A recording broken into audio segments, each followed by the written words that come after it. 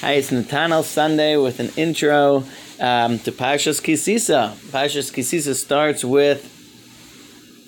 with the discussion of giving the machzas shekel, the half shekel coin, and through that process, at the end, if someone were to take all the half shekel coins, they would know how many Jews there were. Meaning, if every adult Jew who was obligated gave his half shekel, and you counted the half shekels, the half shkalim, you would know how many Jews there were. But the Torah says not to just count the Jews. Don't have a lineup and just count, sound off. You don't count them 1, 2, 3. You do it in this backwards process. And the question, of course, is why? Famously, Chazal teach us that when that Jews don't count, we don't count people. We find some other way to count them, and why is that? And so the basic idea, the classic concept, is the fact that it could bring an ayin hara, it could bring a bad look, it could, if you will, close off the gates of blessing. But again, why and how?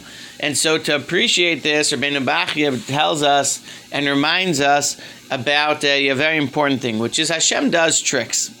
Hashem wants to give us brachos, and to give us blessing, Hashem does tricks. What's Hashem's trick? The answer is that really Hashem runs the world through doing miracles all the time.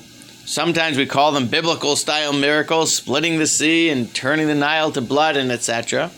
But sometimes Hashem does miracles through the systems of nature, meaning there's a system, it works. And Hashem could bless it, that it could work, that your crop could come out bigger than it, quote unquote, should have, that you didn't realize, and that there was more than you expected, etc. The only limitation is that if it's going to be changed from being a natural miracle to a explicit biblical type miracle, open, overt miracle, then God won't do it anymore. Therefore, if we have 8 people standing in front of us, we don't have a minyan.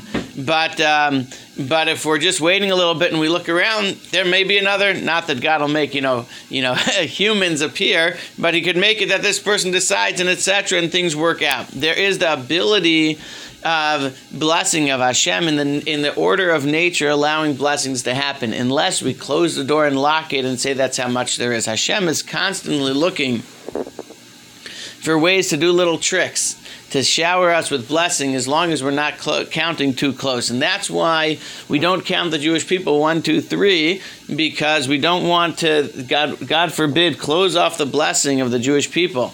We don't want to limit it that there should be a bad eye, people looking at us in a bad way and saying, whoa, there's too many.